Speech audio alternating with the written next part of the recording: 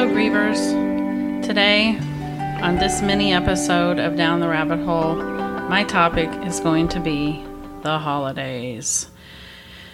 Yeah, that takes a lot of deep breath, right? This is 4 years without my son. 4 years since his suicide. And that will make it the 5th Christmas season. And this year, more than ever, with the way 2020 has been, I don't even know how to describe what it's going to look like. This year, because we're working a somewhat normal job and we have limited contact with the public, very safe, very limited, but still contact with the public on a daily basis, I've started hearing things like, "Are you ready for Thanksgiving?" or "Have a happy holiday." And we won't even digress and go into the fact that I'm not sure people should be getting together for the holidays at all because of COVID. But let's try to come back to the point of dealing with this as a griever, as someone who, at least for me, the holidays are just never going to be the same. The holidays, just like my son, ceased to exist the way they had before in 2016. And just like a lot of things about my life, I've just accepted that they're never going to be the same again.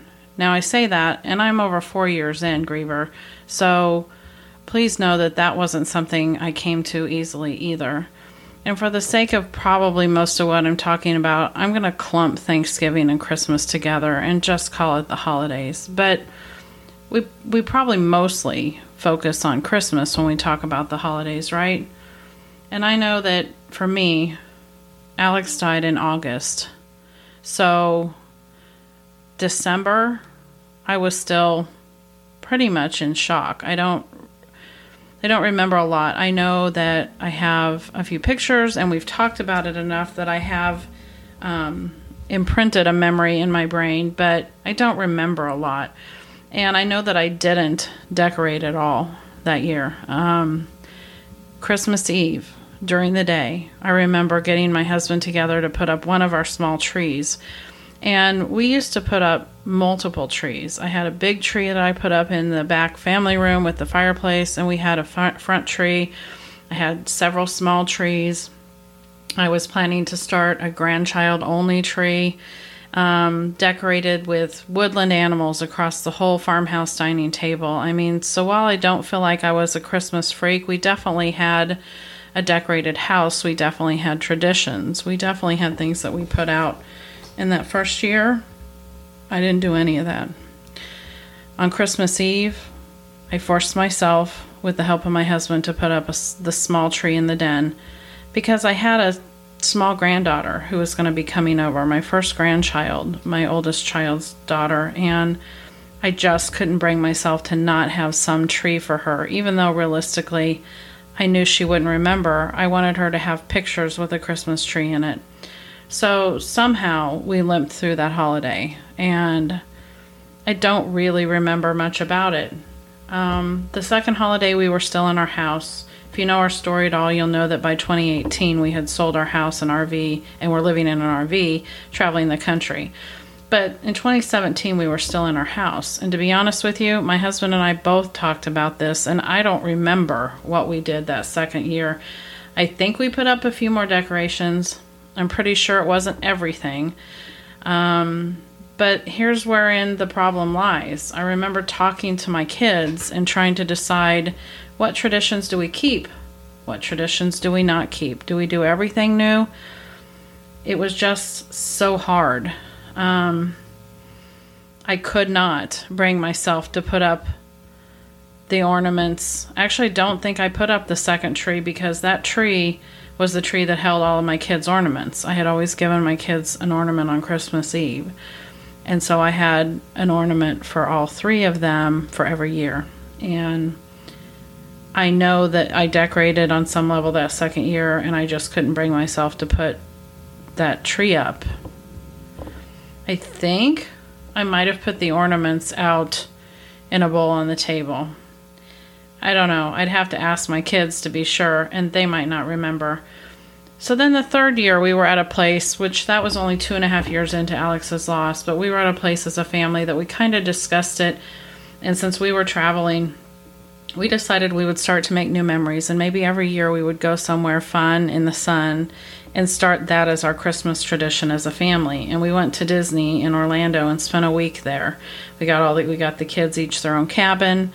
We went to Disney twice. We spent the week with my brother and his family. Ironically enough, we're down here in Orlando living now, so I can see my brother more often. But that's where we were then. Last year in 2019, it was a bit disjointed. Grief had taken more of a toll on my family, and things were a little bit harder last year. And we found ourselves back in Kansas City in the winter in our RV, and that just wasn't a very pleasant situation at all. But we took advantage of that and went out with my son and his girlfriend and my grandkids for the evening and spent, kind of a Christmas celebration day together.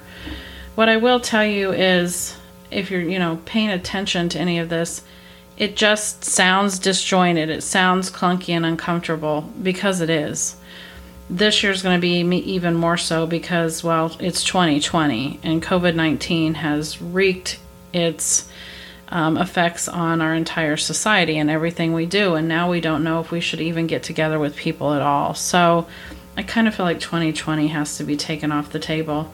I feel like we had nice grand beach plans with my son, and now maybe they're not going to happen.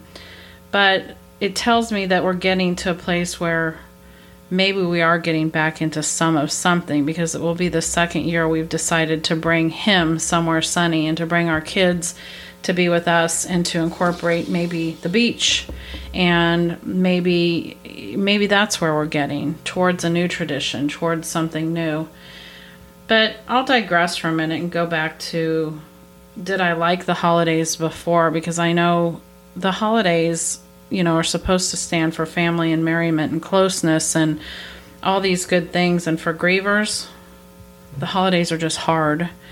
And I was discussing this with my son the other day, and I kind of think, he said the same thing. He said, "Mom, the holidays are just never going to be the same for us." And he's right. And I think something else he said really stuck with me, which is it's just going to take time. It's going to take time for us to figure out what this looks like. And I think he's right.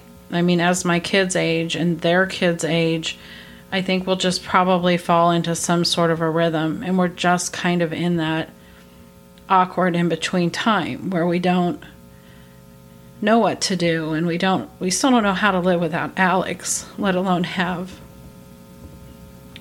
the best time of the year, or what's supposed to be the best time of the year without him.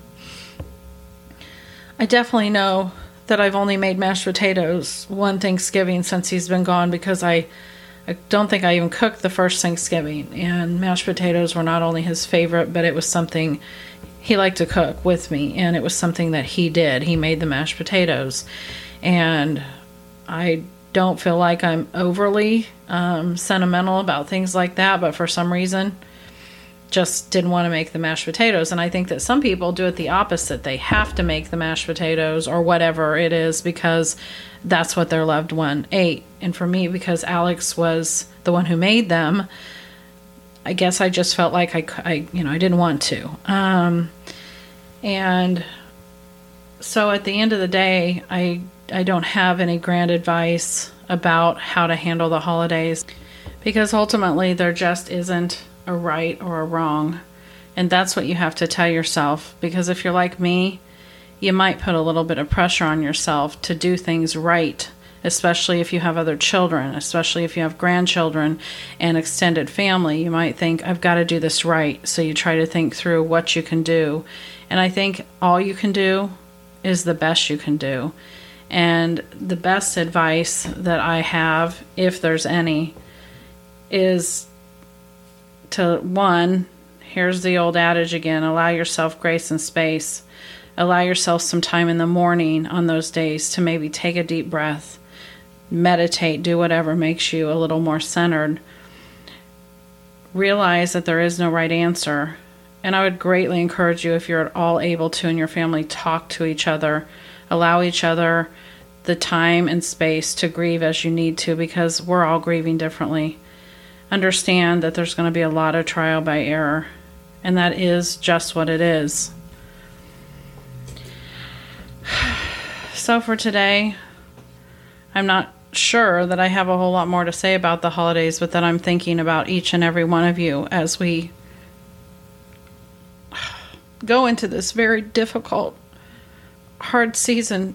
And I will be thinking of all of you as you hold your loved one near and miss them and wish they were here, but know that they're not. I wish you peace when you can find it. I wish you happiness with the ones that you have. And I wish you memories, lots and lots of memories. I'll be back again next week. Talk soon, grievers.